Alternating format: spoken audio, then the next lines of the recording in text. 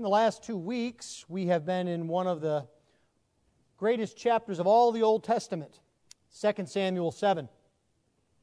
And so you can guess that this week that means that we will be in 2 Samuel 8. Spoiler alert, next week, 2 Samuel 9. And this is intentional because these books were given to us by the Lord with context, with a narrative, with a story, and they build upon each other. And you really can't understand 2 Samuel 8 unless you know 2 Samuel 7. And so given that we have been over that territory, I trust that the Lord will bless us this morning. If you would turn in your Bibles to 2 Samuel chapter 8, we'll be reading the entirety of this chapter. If you would please give attention to the reading of God's holy word, for the word of the Lord is completely inerrant. The word of the Lord is completely sufficient, and the word of the Lord is completely authoritative. 2 Samuel 8, beginning at verse 1. After this, David defeated the Philistines and subdued them. And David took Metheg Ammah out of the hand of the Philistines. And he defeated Moab, and he measured them with a line, making them lie down on the ground. 2 lines he measured to be put to death, and 1 full line to be spared. And the Moabites became servants to David and brought tribute. David also defeated Hadadezer, the son of Rehob, king of Zobah, as he went to restore his power at the river Euphrates. David took from him 1,700 horsemen and 20,000 foot soldiers. And David hamstrung all the chariot horses, but left enough for 100 chariots. And when the Syrians of Damascus came to help Hadadezer, king of Zobah, David struck down 22,000 men of the Syrians. Then David put garrisons in Aram of Damascus, and the Syrians became servants to David and brought tribute.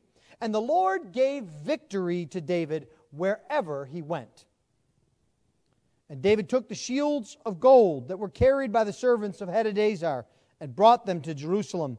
And from Betah and Berothai, cities of Hadadezer, King David took very much bronze.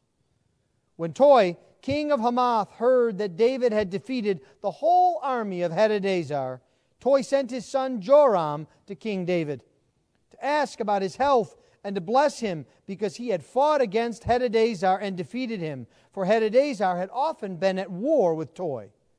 And Joram brought with him articles of silver, of gold, and of bronze. These also King David dedicated to the Lord, together with the silver and gold that he dedicated from all the nations he subdued, from Edom, Moab, the Ammonites, the Philistines, Amalek, and from the spoil of Hadadezer, the son of Rehob, king of Zobah. And David made a name for himself when he returned from striking down 18,000 Edomites in the valley of Salt. Then he put garrisons in Edom. Throughout all Edom he put garrisons, and all the Edomites became David's servants. And the Lord gave David victory wherever he went. So David reigned over all Israel, and David administered justice and equity to all his people. Joab, the son of Zeruiah, was over the army, and Jehoshaphat, the son of Ahilud, was recorder. And Zadok, the son of Ahitub, and Ahimelech, the son of Abiathar, were priests, and Sariah was secretary. And Benaiah, the son of Jehoiada, was over the Cherethites and the Pelethites. And David's sons were priests. Thus far the reading of God's holy word. Let's pray for His blessing upon it. Lord, we ask that you would open up your word to us, that in your word we might behold marvelous things, that we would see who you are, what you have done, and what duty you require of us. This we ask in Christ's precious name. Amen. The Bible uses many ways to communicate with us.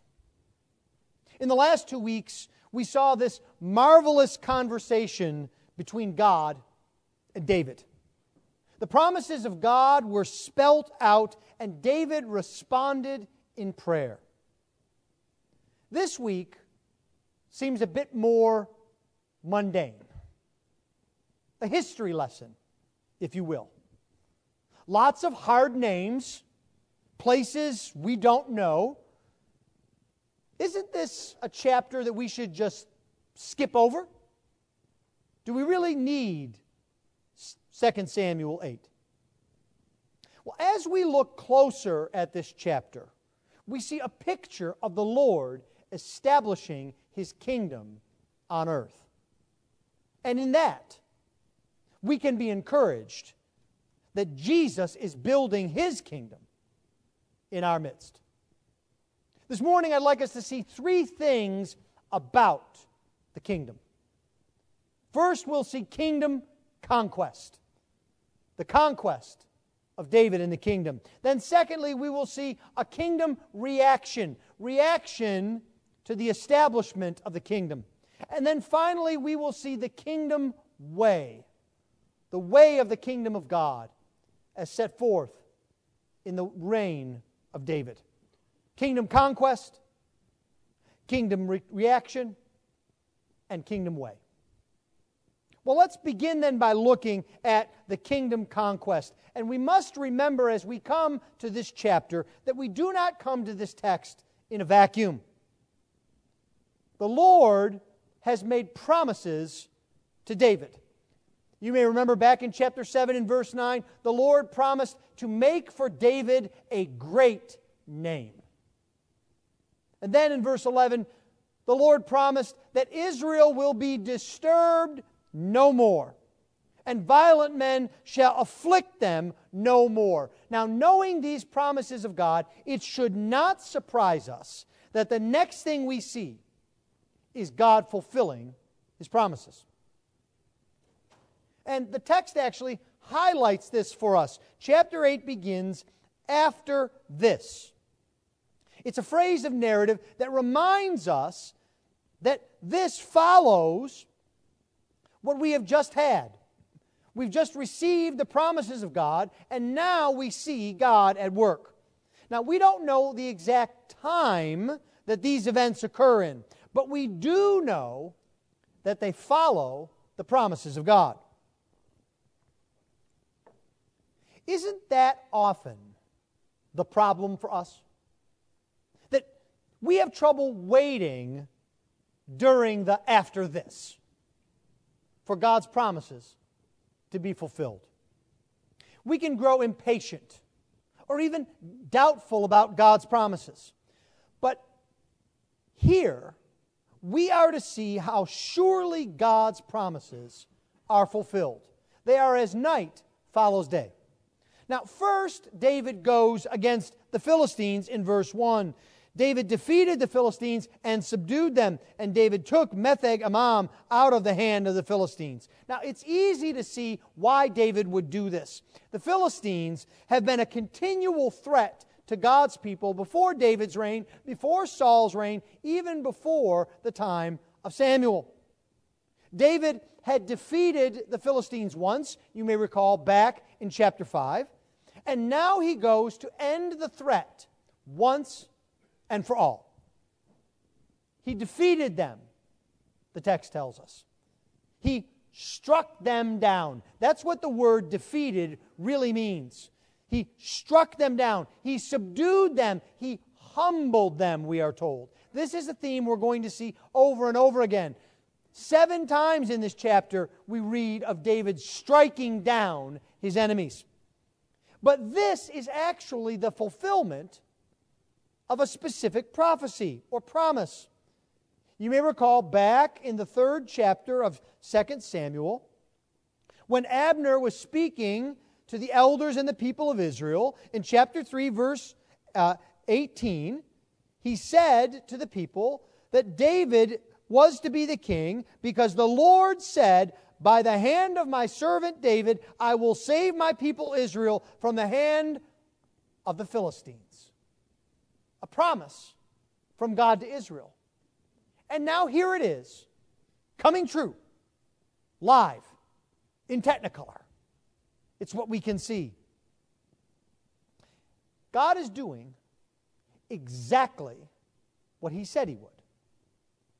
Then David moves against Moab. Now here, the details can be a bit confusing, mostly because we don't have enough details of what is going on. In verse 2, we see that David strikes down or defeats Moab, and he measured them with a line, making them lie down on the ground. Two lines he measured to be put to death, and one full line to be spared. Now, it's confusing because Moab was an ancient enemy of Israel. They went to war against Israel. They threatened Israel. But David had Moabite blood. He was descended from Ruth the Moabitess. And earlier, you may recall, in the book of 1 Samuel, when David was on the run from Saul, he entrusted his parents to the king of Moab. But now, the scene that we see seems horrible. Why is this? Some speculate that David's parents were murdered by the Moabites, and so now David is exacting revenge. But the truth is that before we get our modern sensibilities offended by something like this, because, after all, David never carpet bombed a city. David never took out civilians with weapons. But what we see here is that what would have been normal would have been for the victors to kill all of the prisoners or to sell all of them into slavery. So as we come to this text, we have to actually see David being merciful.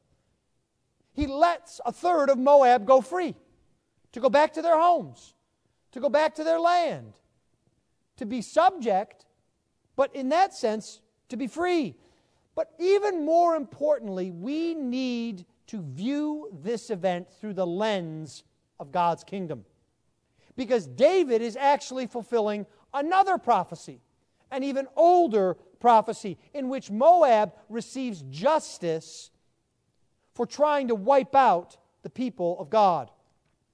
You may remember the story of Balaam, the prophet, how the king of Moab hired Balaam to go and curse Israel so that he could wipe Israel off the face of the earth. And Balaam was unable to curse Israel. The Lord stopped him. The Lord actually rebuked him from the mouth of a donkey.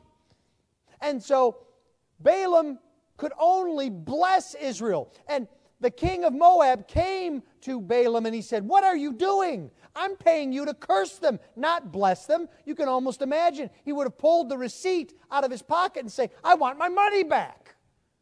You're not doing what I've asked." And Balaam gives one final prophecy after he tells the king he can only speak what the Lord gives him. He says, "I see him," in Numbers 24, verse 17. "I see him, but not now. I behold him, but not near. A star shall come out of Jacob, and a scepter shall arise out of Israel. It shall crush the forehead of Moab." Here we have once again God keeping His promise. Then David goes after the forces of the north in verses 3 and 5. And David defeats King Hadadezer, and he limits his ability to make war. He takes away from him his chariots, and he hamstrings the horses so that they can no longer be used against them. You may ask, why did David not just simply take all the horses? Well, it's because God had written in His law that the king of Israel was not to multiply to himself horses specifically. So David is trying to protect the people of Israel. But then the Syrians are next. They come down to the aid of Hadadezer, and there is a major victory. 22,000 Syrians slain. This must have been a long and a significant campaign. Damascus is far to the north of Jerusalem. Why would David undertake this campaign? Well, again, it's the fulfillment of a promise. A promise made not to David, nor even in the time of Balaam, but back to Abraham, when God had promised Abraham a land that would stretch as far as, verse 3, the river Euphrates. God is keeping yet another promise.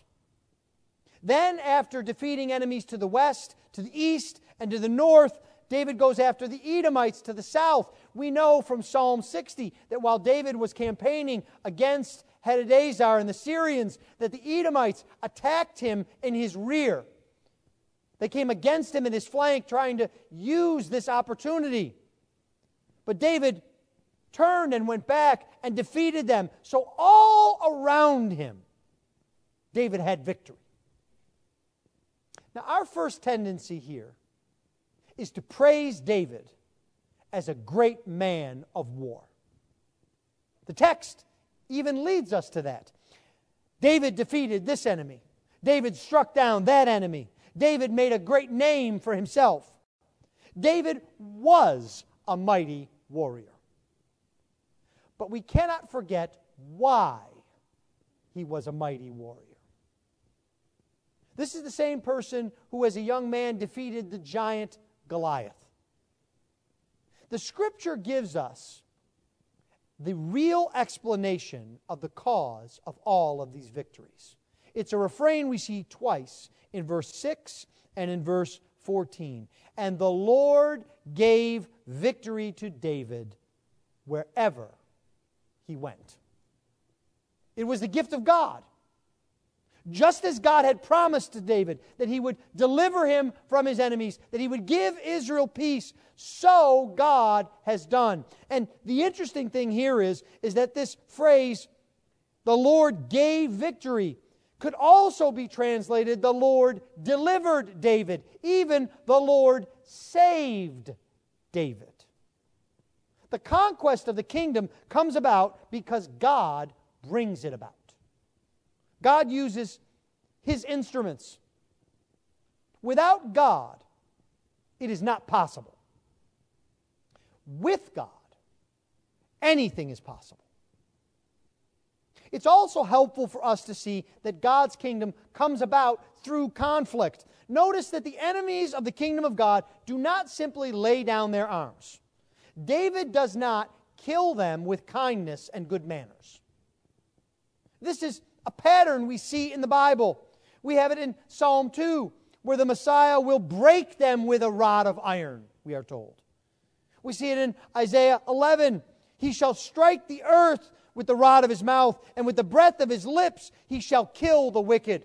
We even see it in the New Testament, in Revelation chapter 19, where Jesus the warrior comes with a sword out of his mouth, defeating the enemies of the kingdom of God. We need not to be surprised when we see conflict in the world. That's to be expected. Conflict precedes conquest. We should not forget the suffering Messiah like the Jews did. But don't forget the conquering Messiah either. That should bring you peace. It should bring you comfort to know who Jesus is. To know that Jesus wins. That brings us to two reactions we see to God's kingdom. The first is that of submission. We see this in verses 9 and 10. When Toi, king of Hamath, heard that David had defeated the whole army of Hadadezer, he sent his son Joram to King David. So we hear about another king here, Toi of Hamath. We don't know much about him. We don't know who he is. I have to fight the instinct within me to think he's a bit of an inconsequential king, a lightweight king. After all, his name is Toi. But we hardly know anything about him. All we know is that Hadadezer was his enemy. So we can surmise that just as Hadadezer was north of David and Israel, that Toi and his kingdom was north of Hadadezer. And he appreciated David's assistance here with his enemy. Now, Toi hears about what David has done. But his reaction is unique in this chapter. Unlike the Syrians, for example, who doubled down against David, Toi comes seeking peace. He sends his son, whose name is Hadoram, we know that from the parallel passage in 1 Chronicles 18, to come and ask about David's health. Now, of course, this is really just a way to get into David's good graces. He's not coming to say, David, we want to know, are you working out? Are you getting enough roughage in your diet? Are you not eating too much red meat? We don't want you to gain weight. We want to make sure that you're feeling good. That's not what's going on here. This is not a medical visit. No. He is coming to show that he is on the side of David and his kingdom. And what we see here then is a ruler and a nation that submits to the rule of the Lord. Hadoram is even given a new name to reflect this. He's called Joram, which means God is exalted.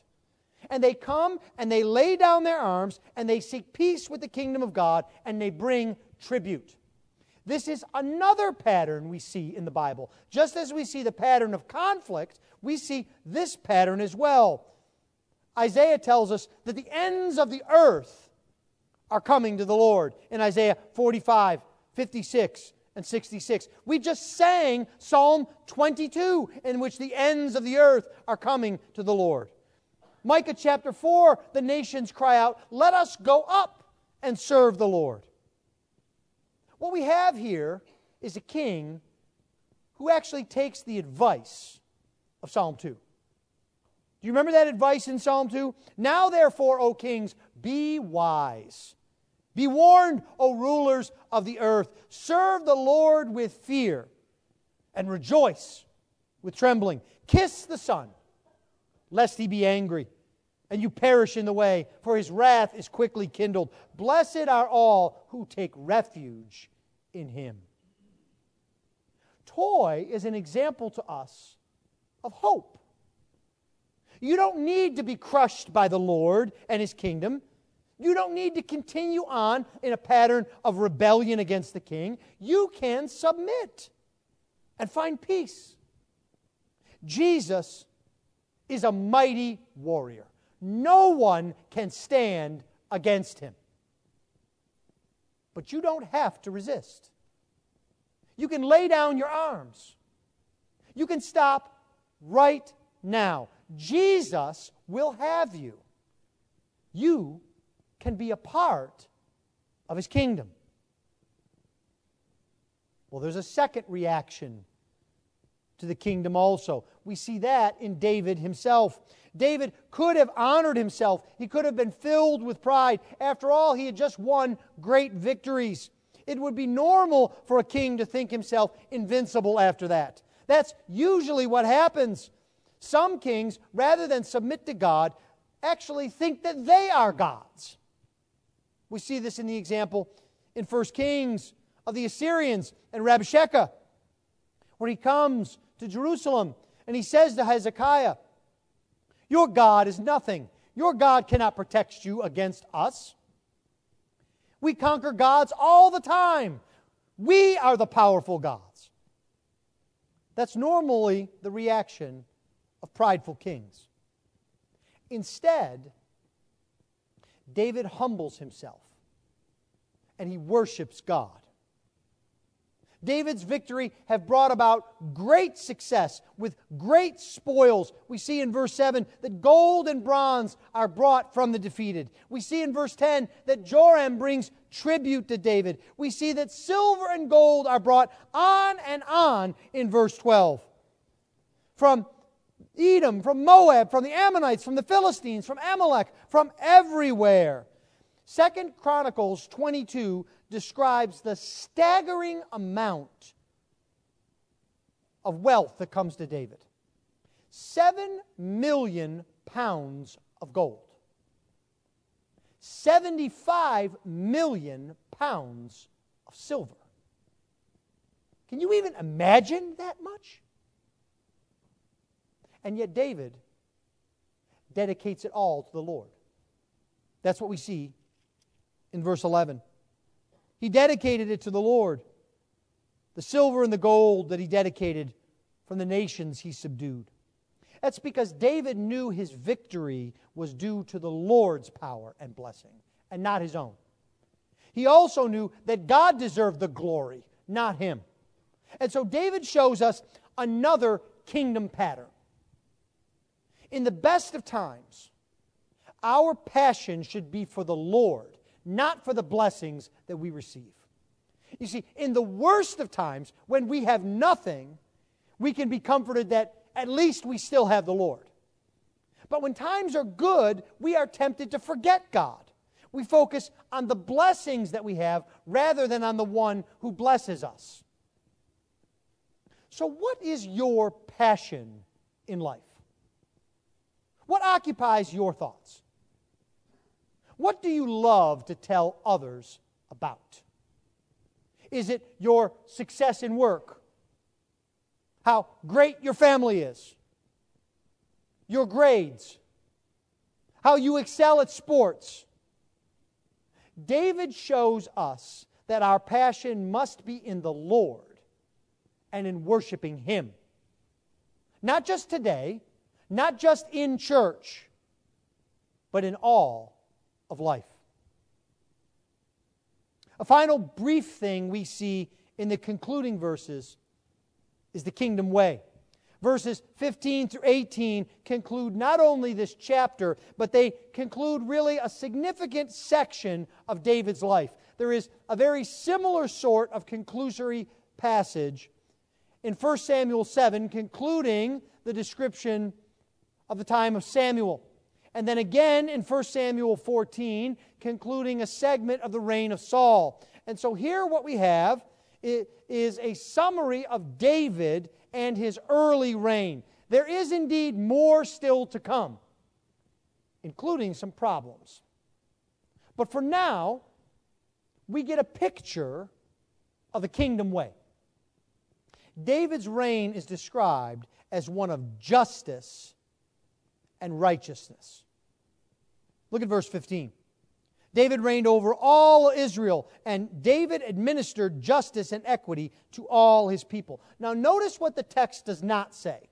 It does not say that David was perfect, that was all that he ever did was righteous and good. It can't say that, because the only one who is perfect is the Lord Jesus Christ. And we're going to see in the future David doing plenty of things that are unjust and unrighteous. But what this text does show for us is, again, a pattern. The tone and the tenor of David's reign was one of doing what was just and right for all the people. The Lord wants you to see this pattern. His kingdom is one of everlasting righteousness. That's what Daniel tells us in Daniel chapter 9. The Messiah's reign will look like. And after all, isn't that what we long to see? When we complain about things in the world, it's because we think events or circumstances don't meet the standard that we have. And there is a standard. What is right? What is just? And here God shows us that it's not only possible to have justice and righteousness, but that He is bringing it about. And that righteousness is not merely abstract. It's not just a goal. It's not just a motivational poster on a wall. No, it has reality.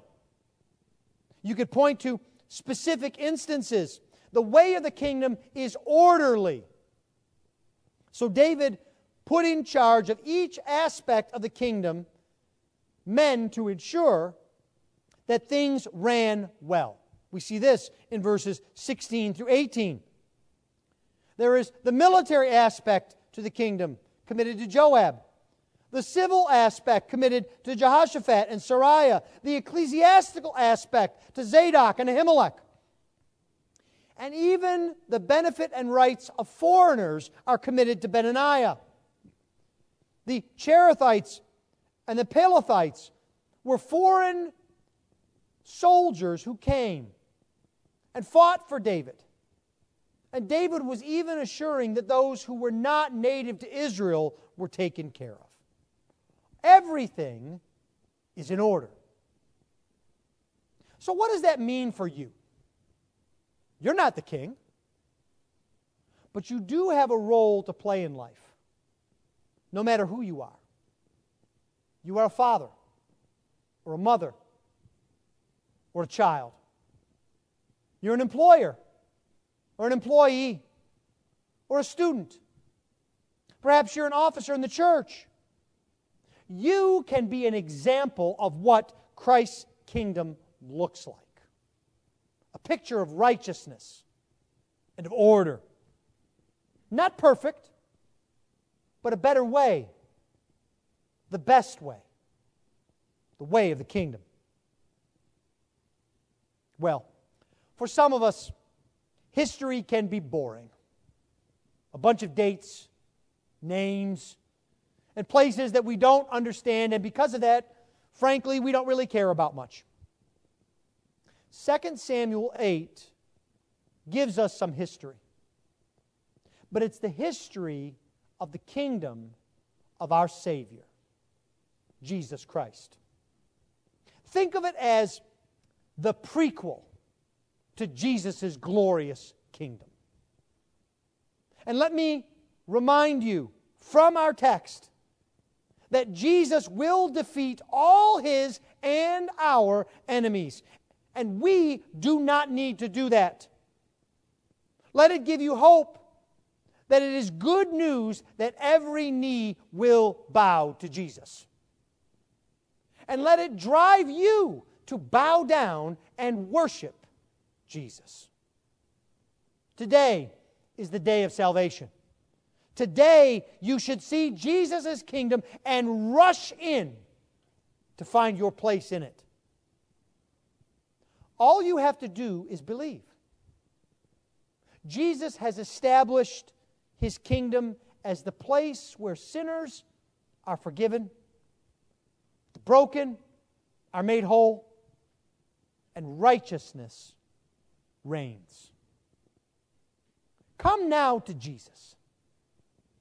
Trust the Lord Jesus Christ. Put your faith in Him. He is ready to receive you. He has a kingdom prepared for you. A kingdom of everlasting righteousness and joy. Let's pray.